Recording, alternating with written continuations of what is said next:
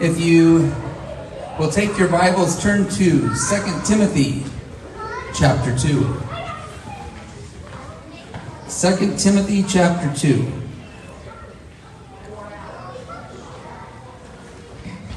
I want to congratulate the class of 2023. What a beautiful and amazing graduation event we had at Colton High School yesterday, and a number of accomplishments of that class, both academic, athletic, and extracurricular.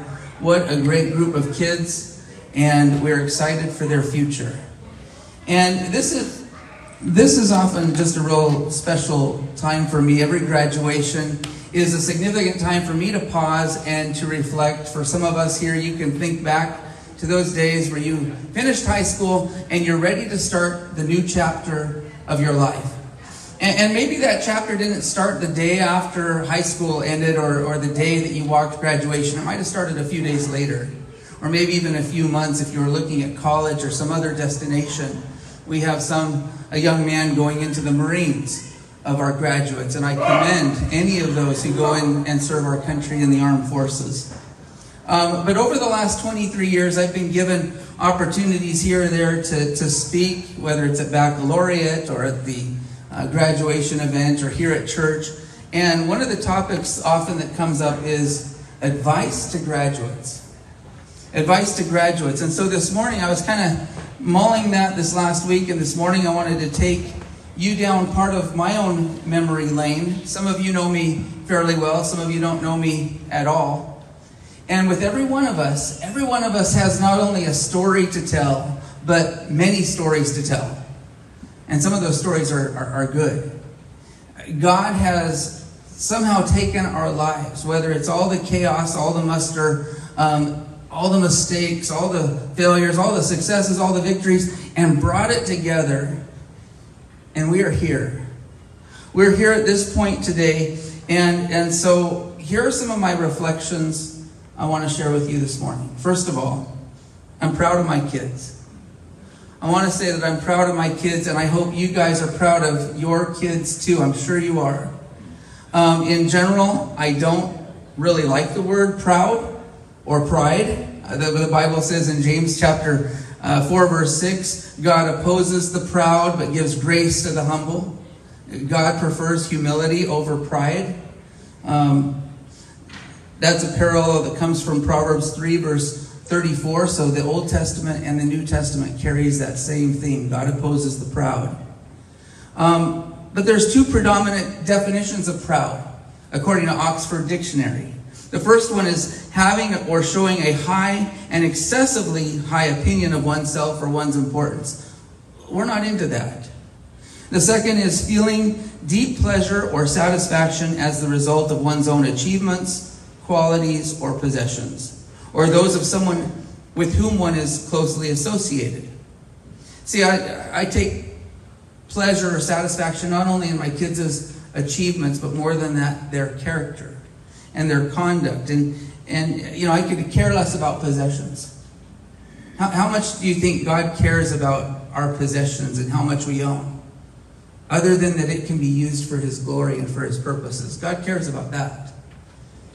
But God cares more about the content of our character, the quality of who we are, and our behavior.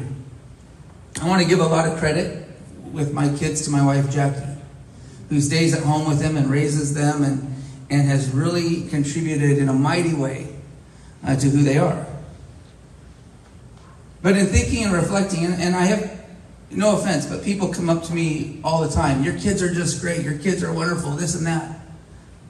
And as I think about it, and I mean this, I really give a lot of credit, not only to God, but to you guys as a church. And to me, it's their commitment to being a part of the church, part of the body of Christ, whether it's attending regularly or serving faithfully. Being present, you guys here have built in, whether you know it or not, have built into their lives. That's why it's important as we think of the church, the body of Christ, it's made up of people. It's not the building, it's not the comfort of the pews, it's not the color of the carpet or the stained glass windows. It's who we are together in Christ. Amen. And there's a lot of dysfunction in our lives. There's a lot of dysfunction in the church. But one of the aims and goals, and I've really been thinking about this lately, is how can we be a healthy church? Bring it down to the personal. How can I be a healthy person? Bring it down to the role. How can I be a healthy pastor?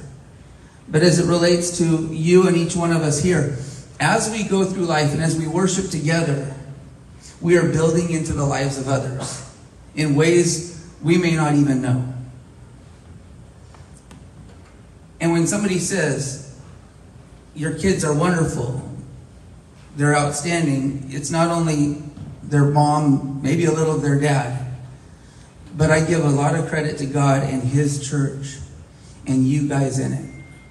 It's a big deal. And so sometimes I just want to say, come on, people. Be part of God's church. Be part of God's family. Be part of His kingdom. And God Himself will transform you through all that as you seek Him. But we see in life, growth, it's not in a straight line. Usually growth in our lives tends to be messy. Our lives tend to look more like that than that straight line. And God takes us, how we are, and He makes us. You picture the caterpillar going in its cocoon. We go through stages, we go through seasons. And maybe you've gone through a dry season. Maybe you've gone through a dark season. Maybe you've gone through a searching season. And there can be, even in the Christian life, there can be this searching where we know what's right. We know what we should do. But maybe you feel like you've tried that before and it's not working. So you decide to take a shortcut off the path. You ever go on those hikes and you see the shortcuts on the trail? You know, it's doing what do they call those things? The zigzags and switchbacks. And boy, that's a lot faster. I'll just climb up that and erode the soil a bit more and destroy the forest a bit more. And then later on, you kind of come back and you see the damage or the consequence of doing that. You know what? Thank God for His grace. Thank God for His grace. And as we look at 2 Timothy chapter 2, we're going to look at the life of the Apostle Paul. We all turn out like butterflies, right? Our kids are like butterflies. But this morning, my sermon, it's titled Pass It On, but I could also try to aptly title it To Your Success. To your success, because ultimately what I would desire for you and what God desires for us is that we have a successful life. That's the whole point of God's Word and what He wants us to receive from it. So as we go to this next segue in the message, let's have a word of prayer.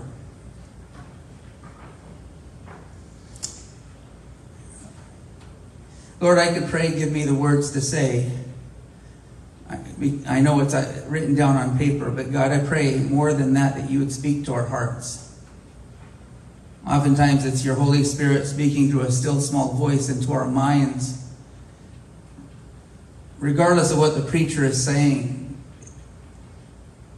it would be more valuable today that you tug on the areas of our heart and life where you want to do the most work, where you want us to yield the most surrender, where you want us to express the most gratitude and praise, where we reflect with thanksgiving, where we trace back in our own mind, our own memories, the people that have shaped us and helped make us and have influenced us, and God, how you brought us to be to this point.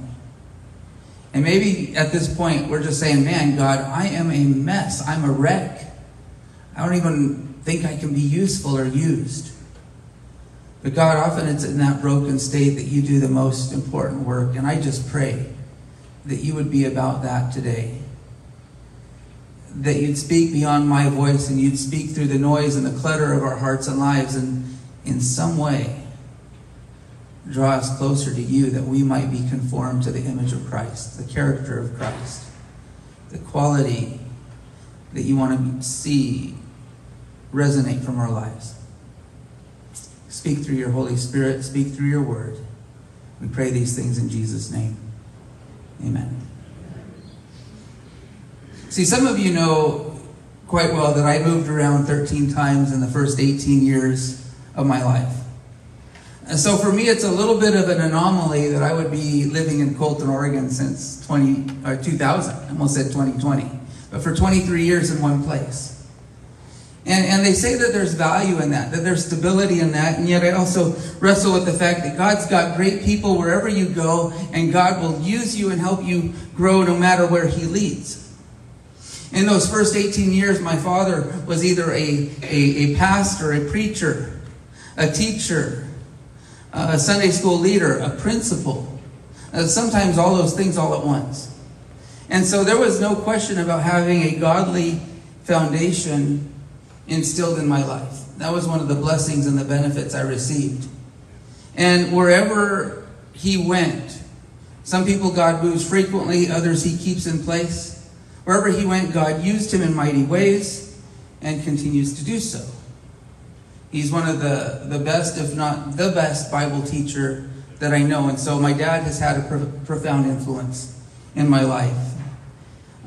Just to plug in, next Sunday is Father's Day. So I'm saying my thanks to my dad now. And next Sunday we will have the John Abraham Band come and lead us in worship. So tell all your friends and invite them. It should be a very special time. And we've got a very nice gift for all the men and all the dads. But I also want to thank both of my parents for the opportunity to be here today, for without them I would not exist. But without their influence, without their tutelage, without their upbringing, who knows if or how I would have grown up to know the Lord. God uses a number of people, a number of circumstances. But their tutelage, their upbringing, their suggestions helped lead to my call in ministry. See, I was a valedictorian in high school. I was student body president of the school I went to down on the Oregon coast. And that earned me a spot my senior year right before graduation to go on the local radio station.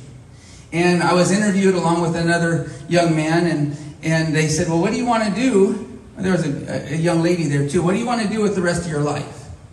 And being a smart aleck, I said, well, after high school, I plan on going to France and picking grapes for the summer. Never did it. Should have. It sounded good on the radio. But I actually went to college at a Christian university to become a lawyer. I wanted to be a lawyer because it sounded important and you could make lots of money. And the first semester, halfway through, I became disillusioned with pre-law.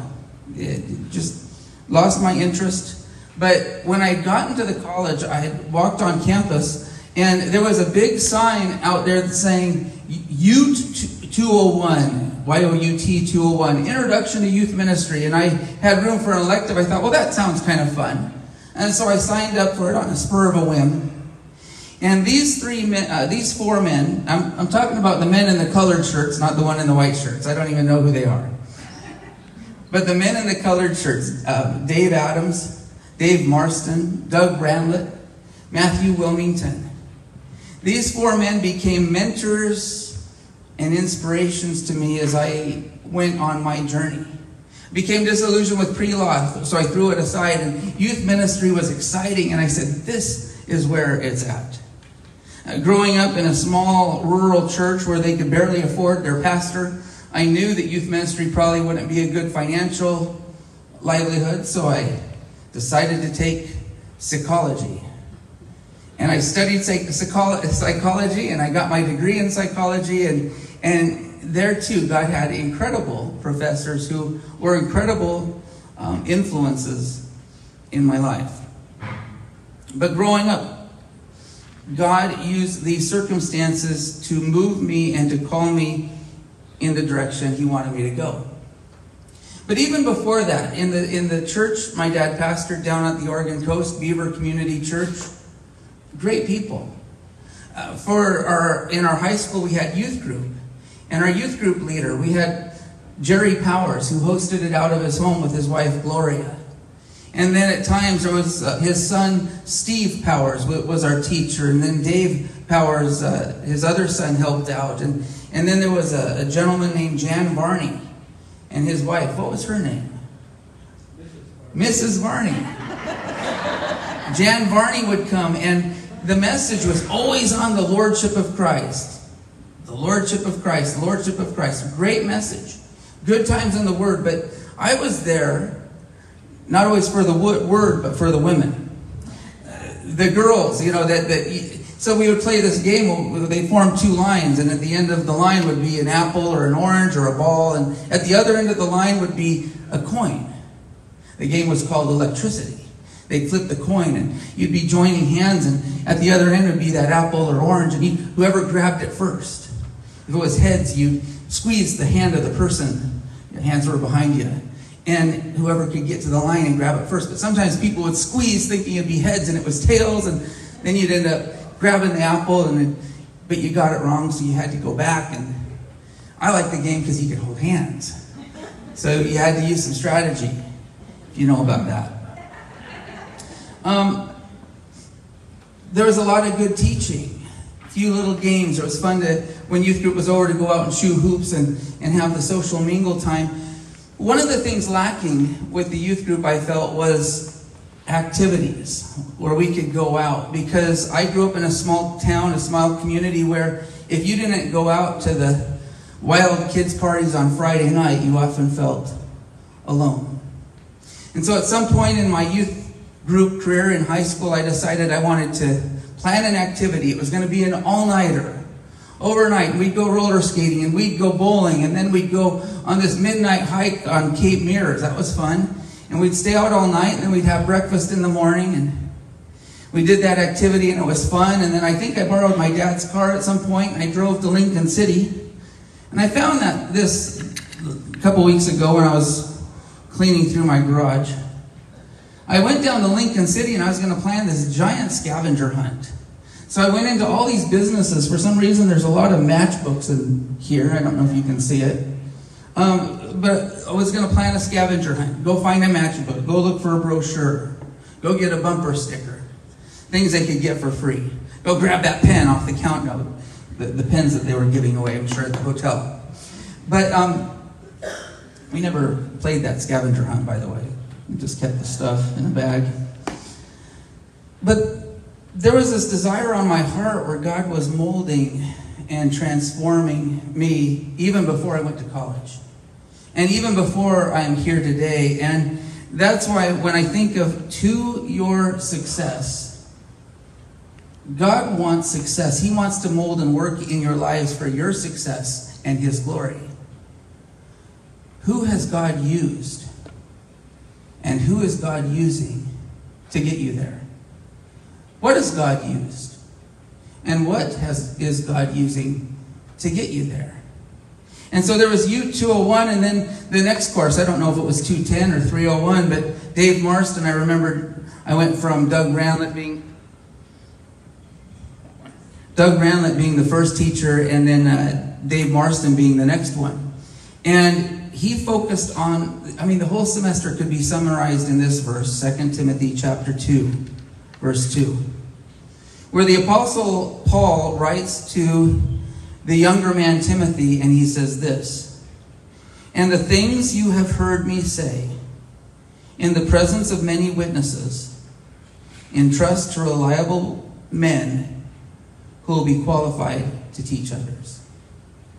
The things you have heard me say in the presence of many witnesses, entrust to reliable men. The New International Version, the New International Version says entrust to reliable people. When Paul writes this and says entrust it to reliable men, he was talking as a leader of the church man to man, who will also be qualified to teach others. And so Paul is basically saying, I want you to take everything I've taught you, everything I've handed down, everything you've learned or heard from me, and pass it on to somebody else. And in an apostolic way, Paul being an apostle, Paul being one of the trailblazers of the Christian faith, who helped it branch from outside of Jerusalem throughout the rest of the world at that time. This was significant. A significant mandate. And imparting instruction and wisdom. Take what you've learned and pass it on. Because if you fail to do this, guess what? It dies. It stops there. It doesn't get transferred. It doesn't relate. And Paul's ministry and his message centered around the gospel of Jesus. There was no question about that. See, Paul was very, very candid about his testimony. Paul was candid about his testimony, and if we go to chapter 3, I thought I was going to go to Galatians, but this is fine. If we go to 2 Timothy chapter 3, just a chapter over, Paul says this to Timothy. He goes, "You, however, know all about my teaching, my way of life, my purpose, faith, patience, love, endurance, persecutions, sufferings. What kind of things happened to me in Antioch, Iconium, and Lystra, the persecutions I endured? Yet the Lord rescued me from all of them. In fact, everyone who wants to live a godly life in Christ Jesus will be persecuted, while evil men and impostors will go from bad to worse, deceiving and being deceived. You know all about me. I've told you everything about my testimony and what God has brought me through." See, if you were to go to a chronology of the epistles of Paul's writings, 2 Timothy is the very last one. Written around 66 BC. And Timothy is a young man who had joined Paul on his second missionary journey about 15 years earlier. So Paul and Timothy have known each other a long time. And when they weren't traveling together and doing ministry together, Paul was leaving Timothy here and there. He was leaving Timothy behind to oversee the churches. Paul was the church planter and the trailblazer. Timothy would be assigned to stay as the nurturer and the pastor to oversee those ministries. And with this being the last epistle, Paul is nearing the end of his earthly life, the end of his earthly ministry. He's seeing that light at the end of the tunnel, and it's a train coming toward him because he would die possibly as a martyr. I don't know if Scripture fully reveals how Paul died. But the point is he had to pass the baton. He needed to pass it on. The things you have heard me say, entrust to reliable men. Well, all about his way of life, his purpose, his faith. Have you told somebody about these things about you? Sat them down and said, well, let me tell you about my way of life. Let me tell you about my purpose. Let me tell you about my faith, patience, love, endurance. Let me tell you how God has brought me through suffering. Let me talk to you about perseverance and why you need to endure. Paul was very candid about his testimony. Last Monday, Pastor Carl was out of town and he asked if I'd go over to Pheasant Point. They do a church service every Monday at 1:30. And so I hustled over there and I got into the room, and with many places, Tony might know this too, and I'm sure my dad knows this very well. You go to minister, you go to serve, but you never know if anybody's going to show up.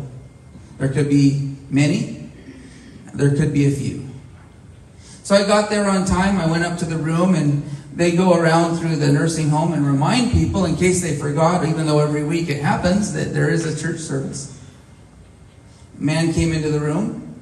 It was just him and I. He introduced his name. I introduced mine. I said, so tell me your life story. It was interesting where he started, because he started in his youth. And that's how we began. Another person came in, and it was just the three of us. And so that church service that we had together, and Brian and Laura went with me the time before, had a special significance. And in my mind, I'm thinking, why don't I do this all the time? And if I'm going to do what Paul says here and pass it on to you, why don't you guys do that too? To go into those places, those lonely places. Anybody doing prison ministry these days? Anybody going to McLaren Youth? Anybody going to the streets of Portland or Salem? I know somebody is. And just being present with those people and share with them your teaching, your way of life, your purpose, your faith, your patience, your love, your hope, your endurance. Jesus Christ. But see, Paul's life wasn't always like that, because he also was very candid about this portion of his life in Galatians 1, for example. He says, I want you to know, brothers, that the gospel I preached is not something that I made up or that man made up. I did not receive it from any man, nor was I taught it. Rather, I received it by revelation of Jesus Christ. For you have heard of my previous way of life in Judaism, how intensely I persecuted the church of God and tried to destroy it. If you turn to Acts chapter 8, and we're not going to turn there, but you could read about it. Acts chapter 7, going into chapter 8 verse 1 says this, and Saul was there giving approval to his death. See, Paul was part of the murdering crusade and the first martyr of the early church, Stephen, in Acts chapter 7. But Paul, even though that was part of his past, traded in everything for the purpose of following Christ. He shares more of his testimony in Philippians chapter 3. Verse 4b, if anyone else thinks he has reasons to put confidence in the flesh, I have more.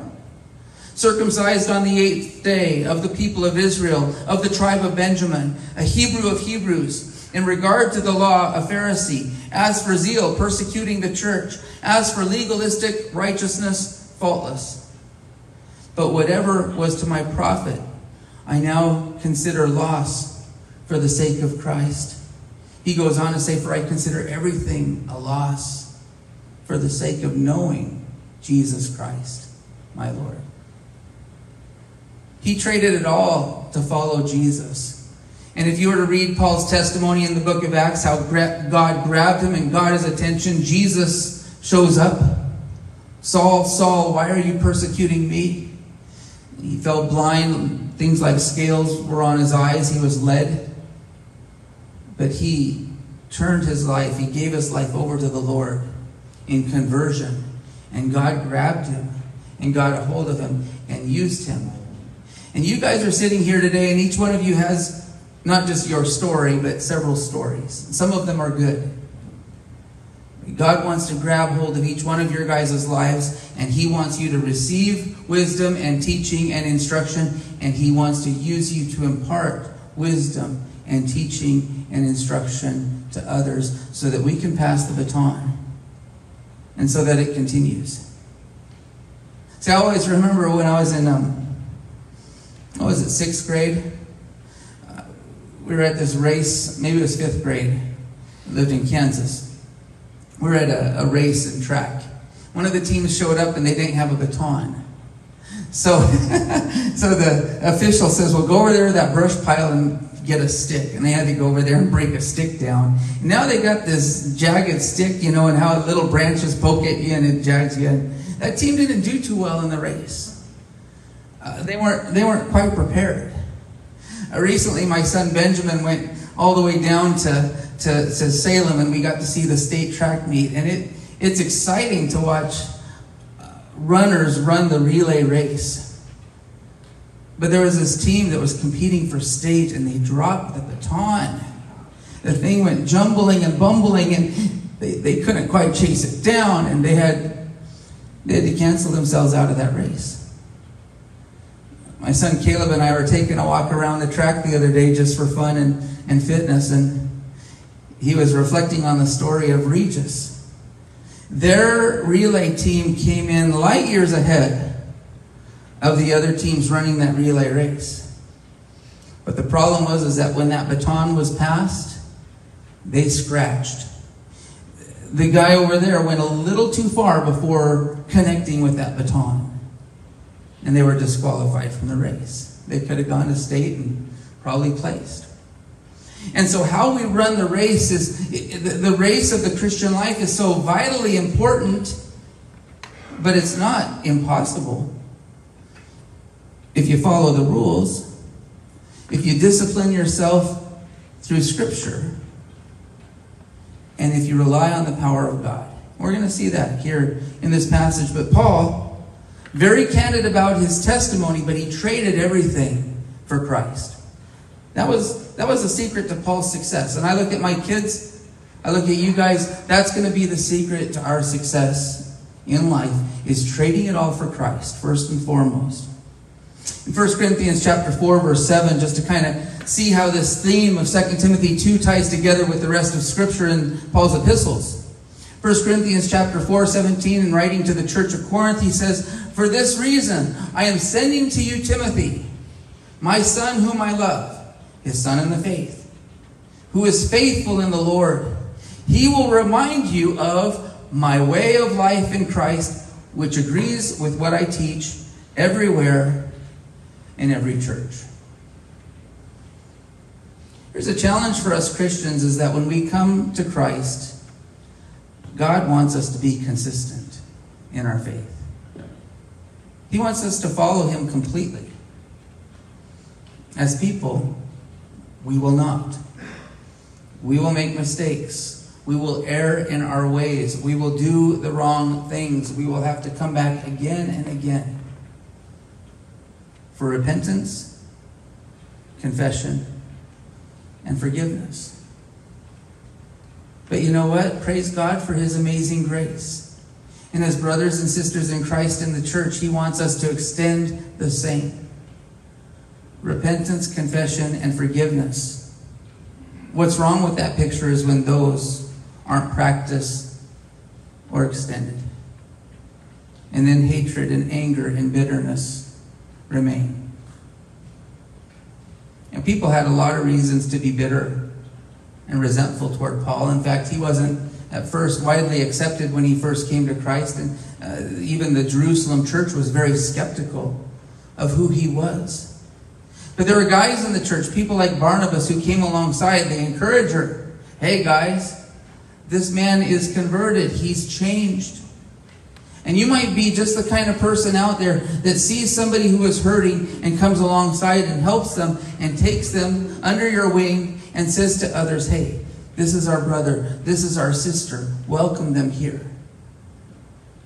See, as people, we're people. And as churches, we can have our problems. We can be faulty. But in Christ we're forgiven, and we need to do the same. To be a healthy church, the people God wants us to be. So Paul and Timothy, they'd known each other for about 15 years. And Paul tells his testimony, this was my life before Christ. I was a persecutor. But now, I'm a preacher of the gospel since I've been saved. What's your story? What has God brought you through? What has he delivered you from? Where is he working in your life now? How has he transformed your character and given you purpose? How has your faith been tested? Where have you struggled through suffering? How have you learned to endure? Or maybe you're saying, guess what? I am drowning right now, and I just need somebody like a Paul or like a Timothy to come and bail me out. Paul is passing the baton. Now, Paul the apostle, Timothy the pastor. And I was doing a search in my, I don't look or sometimes I don't act like it, but last month I celebrated my 30th year in ministry, okay? 30 years since cemetery. And went back through my old files. Have I ever preached a sermon focused on 2 Timothy 2, verse 2? And I couldn't find it, which is kind of, maybe I never have. I may have included it, but not focused on it. What I did find was an interesting sermon I preached back in 2007 that talked about the many hats and roles of a pastor.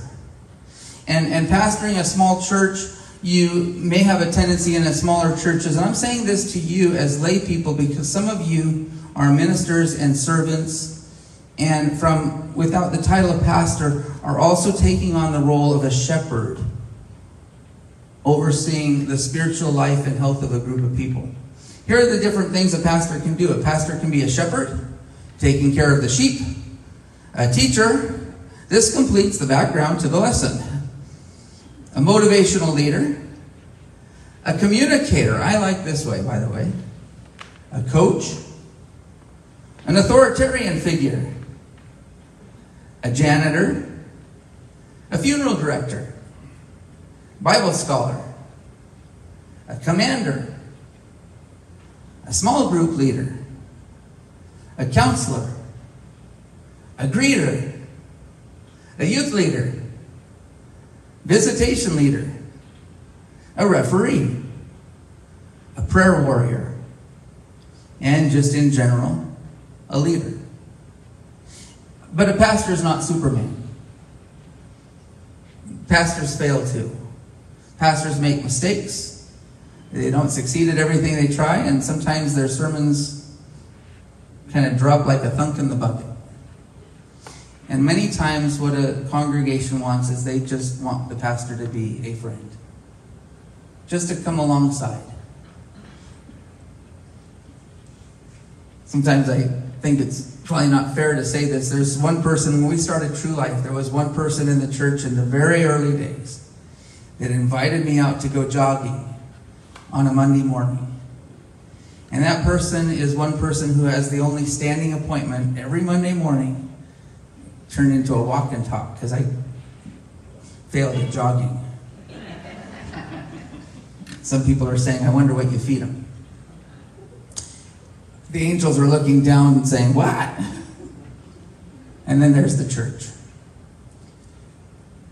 But one of the things I did not have on my slide is that one of the jobs of the pastor or of the leadership team, and it says in Ephesians 4 that he gave some first to be apostles, then prophets, evangelists, pastors, and teachers, to prepare God's people for works of service so that the body of Christ can be built up. One of the primary jobs of either a pastor or a church leader or a leadership team should be to develop other leaders. And that's what Paul is getting at here. He says, to your success, Timothy, the things you have heard me say in the presence of many witnesses, I want you to entrust to reliable people or men who will be qualified to teach others. If we as pastors don't preach and teach in a way that can be passed on, and if you guys don't take what is taught and what you've learned and pass it on to others, it falls just like dirt on the ground. It just falls with a thud. Sometimes I wonder if one of the best practices a church could have is take notes during the pastor's sermon, and during the week your assignment is to go out and tell someone. Share that, what you've learned. Last week, Pastor Rod was mentioning another ministry where I think it was last week or the week before, at the end of every service, you pause and ask God, okay, what would you want me to do next? That there's this portion of listening and practice. Putting into practice. Our faith into practice. Now, I'm probably going to put this link up on our Facebook post, and if you're watching online, you're catching this too. Pastor David Guzik of Calvary Chapel and Enduring Word Ministries. Preparation for the sermon, sometimes I go on to podcasts or YouTube and hear what others have said, and I really liked his sermon, and I debated, maybe we should just sit here and listen to him because he's probably better than me. But I can post that online and you can catch him too. So just some nuggets. When Pastor David Guzik spoke on this passage, he started actually with 2 Timothy chapter 1, verse 13. And when you listen to it and you think about what he says in chapter 2, verse 2, it makes complete sense. Because he starts in 2 Timothy chapter 1, verse 13, and he says this, what you heard from me, keep as of the pattern of sound teaching with faith and love in Christ Jesus. Guard the good deposit that was entrusted to you. Guard it with the help of the Holy Spirit who lives in us. He goes on to say, you know how everybody in the province of Asia has deserted me, including Phygelus and Hermogenes. But just some notes on that first part. Guard. And Pastor David Guzik actually was using a different translation where the word guard is translated in English, hold fast. What you heard from me, keep as the pattern of sound teaching with faith and love in Christ. Guard the good deposit. When you have to hold fast to it, hang on to it, it indicates somebody or something is coming after it. That there are things in this world, things in our life, and things from the enemy that might threaten not just the foundation of our faith, that want to draw us away from the faith, that want to take it away, that what God has given to us, that growth, that life, that hope. There are forces out there that want to take it, and our job is to hold fast And to guard it, we've got to be faithful. Because if you don't, do you realize what's at stake? Sometimes when one person falls, it leaves a ripple effect, a domino effect of other people kind of becoming discouraged or disillusioned and saying, I don't know if it's really going to work. If it's worthless or whether it's worth living for. Paul felt that it was worth leaving everything of the old life behind to follow Christ. And Paul is leaving Timothy, and David Guzik says it's kind of like leaving Timothy in charge of a bank or in charge of a store. You're gonna retire, you're gonna resign, you're going on to that final stage. And Paul's toward the end of his life. He says, Timothy, I want you to guard this. The good deposit entrusted to you. What you heard from me, keep as the pattern of sound teaching. And that word pattern there, right, on Facebook, you have those little Facebook reels, those little Facebook things. And there was a Christian one that I stumbled into, and it was a gal. And she was behind the keyboard. And she said, listen as I play. And she played like 3 simple chords. She said, I'm going to play it again. Dun, dun, dun. And then she said, now listen. And she went, dun, and she let it pause. And then she went to the next one. And she added a couple little fingers of the same chord. But the way she played it had a different rhythm. It had a different pattern. It had a different flow. Same chords, the same music. But it had this different pattern in how it came across. And this is what God can do to transform us in a sense of if we're really flat. Dun, dun, dun. But He comes in and He takes those same chords. He takes who we are and who He's made us and transforms us in this pattern, this rhythm that is full of melody and harmony and richness in our lives. Or would you rather play the lottery? David Guzik emphasized being faithful even when it hurts. Even when it hurts. And Paul writes, everybody in the province of Asia has deserted me. They've abandoned me. When he says Phygellus and Hermogenes, it's almost like, watch out, Timothy, for these people. Not good people. They're going to come and try to undermine you or try to damper your faith. And he goes on to say, may God show mercy on the household of Onesiphorus, because he often refreshed me and was not ashamed of my chains. On the contrary, when he was in Rome, he searched hard for me until he found me. May the Lord grant that he will find mercy from the Lord on that day. You know very well in how many ways he helped me in Ephesus. Then he goes into chapter 2. You then, my son, be strong in the grace that is in Christ Jesus. And the things that you've heard me say in the presence of many witnesses, entrust to reliable men who will also be qualified to teach others. There was something else, though. In verse 14, guard the good deposit, guard it with the help of the Holy Spirit who lives in us. Are you aware of the presence and the power of the Holy Spirit working in your life? Because what I want you to think about today, what I want you to consider, is how you might pass on the baton, as well as how has that baton, that pass it on, been handed down to you. And I'm not sure if it's an appeal to the church or an appeal to myself or an appeal to our leadership. We have got to consider how we can be more intentional of the things we have heard, the things we have learned, passing them down on to others, that they might know and grow in the faith. That they might have a relationship with God, that they might know His Son Jesus, that they too might have the power of the Holy Spirit working and moving in them. And essentially what Paul is saying here to Timothy, and it comes to us and I bring it to you, is that every leader and every person in the church should be able to do some portion of my job. I got that from David Guzik. He talked about another pastor who said, listen, every one of you out there should be able to do what I'm doing. How many churches have you heard of when their pastor resigns, retires, or dies, They're like, we don't know what to do. We don't have a pastor. We've been sitting here for 50 years. And they have not been able to develop somebody in the church who can take what they've learned and take what they've heard and turn around and get up and pass it on. Even at True Life, we need to be intentional about succession planning. I don't know if you guys know this. I'm going to Mexico in a week. What would happen if I don't make it back? The good news is you'll be fine. We got Pastor Rod, and we've got Richard Townsend, we got Tony Colitz, we got Dan Hardman. Those are just 4. We got Greg Stevens. We got Martin, our track coach. I mean, you guys, we've got awesome people, and I'm just picking on some men this morning who could carry the baton and the torch of the ministry.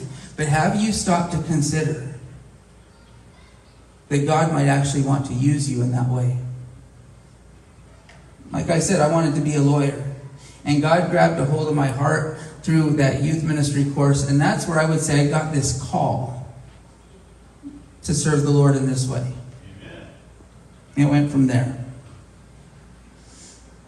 In closing, and usually when a pastor says that, there's 10 more minutes to the sermon. Going back to youth ministry, I remember the campfire days.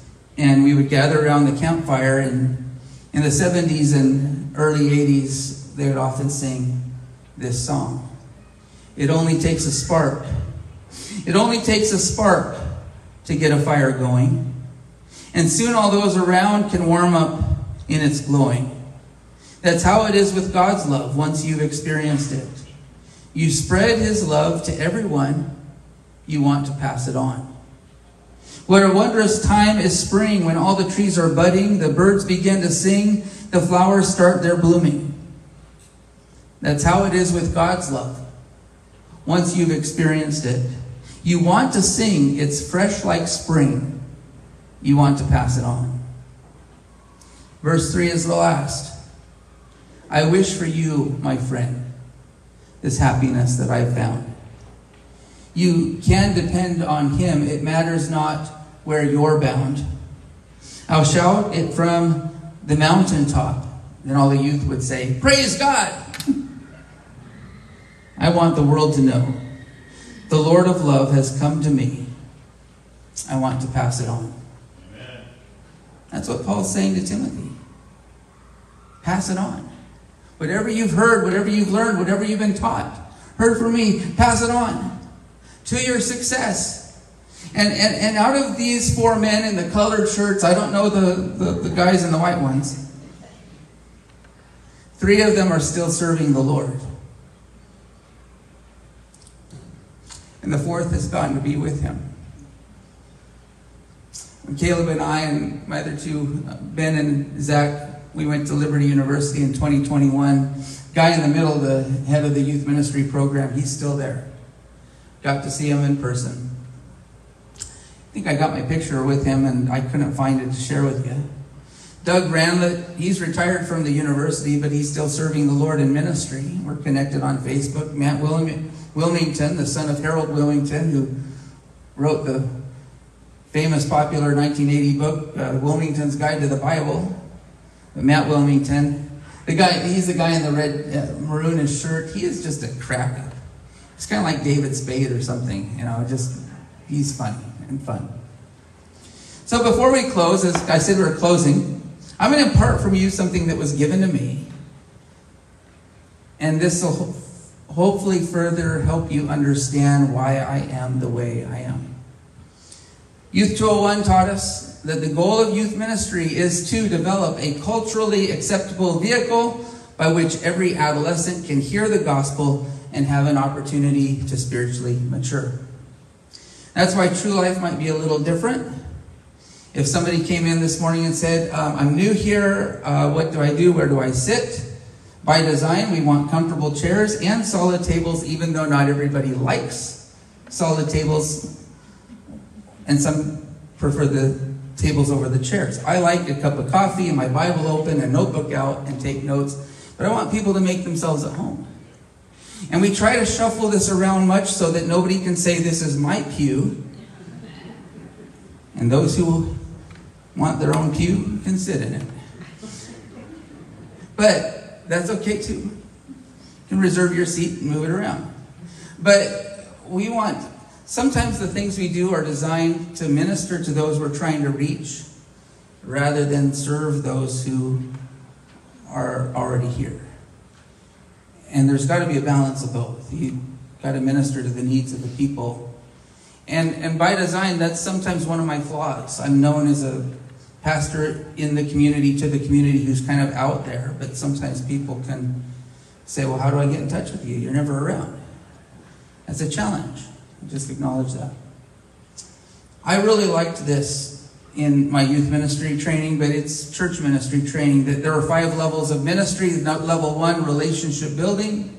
Level 2 is evangelistic outreach. Level 3, beginning discipleship. Level 4, leadership development. Level 5, leadership reproduction. That some things we do are just purely for fun and fellowship and relationship building. Other times we want our focus to be evangelistic with the gospel presented and a people given an opportunity to respond. Discipleship, though, is growing to be more like Jesus, knowing God's word and going deeper in our faith.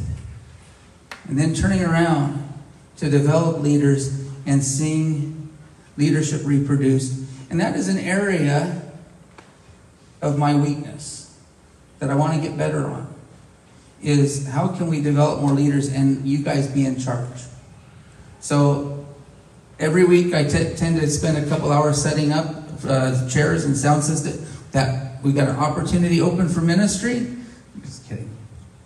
And then the mop will be available for the next person after church.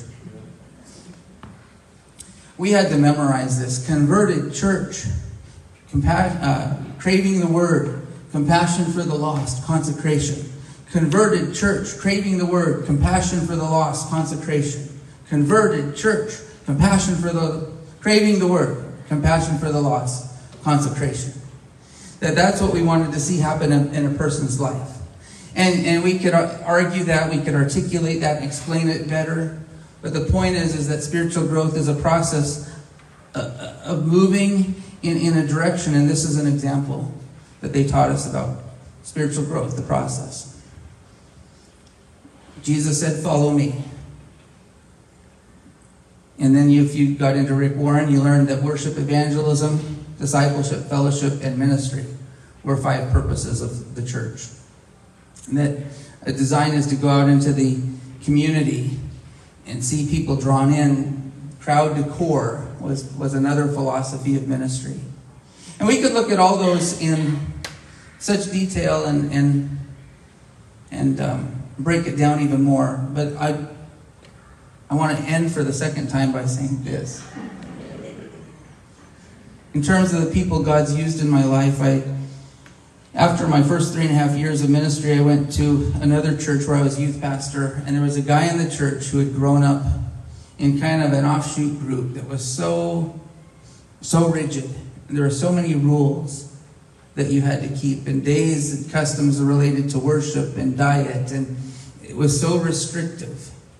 And if you didn't follow exactly that, then you were made to know that you fell terribly short. And it was such a beat-down religion that when he learned about grace, he said, this is where I'm at. This morning, I want to close on the note of grace. And with our heads bowed and eyes closed, let's close in a word of prayer. I pray that God may in some way have spoken to you today. And if you look at your life and where you're at right now, maybe you just started on the trail. Maybe you just started on the trail of living the Christian life or embarking on faith. Or maybe you see the trail up ahead and you're trying to decide whether to go down it. Maybe you're wondering, you're still not sure, you've got questions, you're looking for answers. I pray that as you see that trail or as you're on it, you would see the love of Jesus. That you would see God's mercy and His saving grace, and that you would realize it's not about being perfect. It's all about being forgiven and responding to Christ's offer for salvation and saying, I will follow you. God, forgive me of my sins, for they are many, and come into my heart and my life and make me a new person. I want to follow Jesus, and I need your help. Maybe that's you today. And if that is, may that just be the cry and prayer of your heart. Maybe you're midway down the trail and it started out fine and you're having a good time, but now it's starting to get difficult. Now the load is heavy, the path is rocky, it's going uphill. Or maybe you see this dark and despairing valley and you're not sure. You're not even sure if you want to take the next step. And you would reach out in your heart and you'd cry out to the Lord and say, God, help me. Maybe right now you feel like you need somebody to be there with you and just to give you strength for the journey. Maybe you're praying, God, bring me a person, and maybe God would do that. Or maybe he'd say, no, I'm going to give you myself. Put your faith in me. Trust in my Son. Maybe somewhere through the deep valley, maybe you're going through a health issue or finance issue, and you're going through trials, and you feel the enemy attacking, and you'd say, God, I need your power, I need your strength, I need your mercy, I need you to fight these battles for me, I need you to help me through this. I don't know if I can make it. I want to turn back. And maybe whether you're going through that, or you're just starting the journey, or you're on the other side. Maybe you're just starting the journey and you're like, wait a second, God, I want to go back and get 5 other people to come with me. I want them to know Jesus too. Maybe you're on the other side and you've made it to a certain destination where you've grown in your faith, you've matured, but you're like, you know what? I need to go back down the trail, go back into my town and grab these others and pull them down that path of following Jesus. I just pray, God, that today, whether it's through the Apostle Paul, whether it's through your word, whether it's through one of us preachers, that whatever the people here have heard, whatever they've learned, whatever they've received, that they would take it and pass it on to others. And so, God, if we're listening to you right now, I pray for each one of us, we'll pause in a moment, and that you would give each one the next step in their faith, the next step to take in their walk with you, the next step to take into putting your word into practice. We pause right now, God, to hear your voice.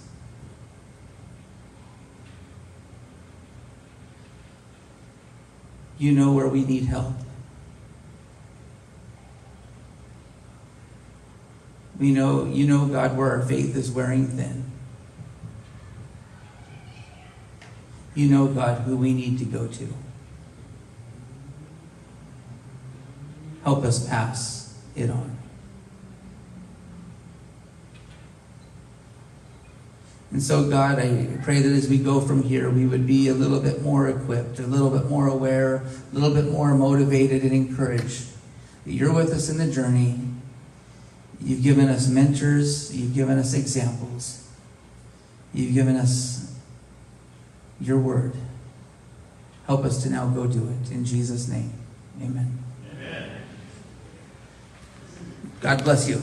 Have a great day.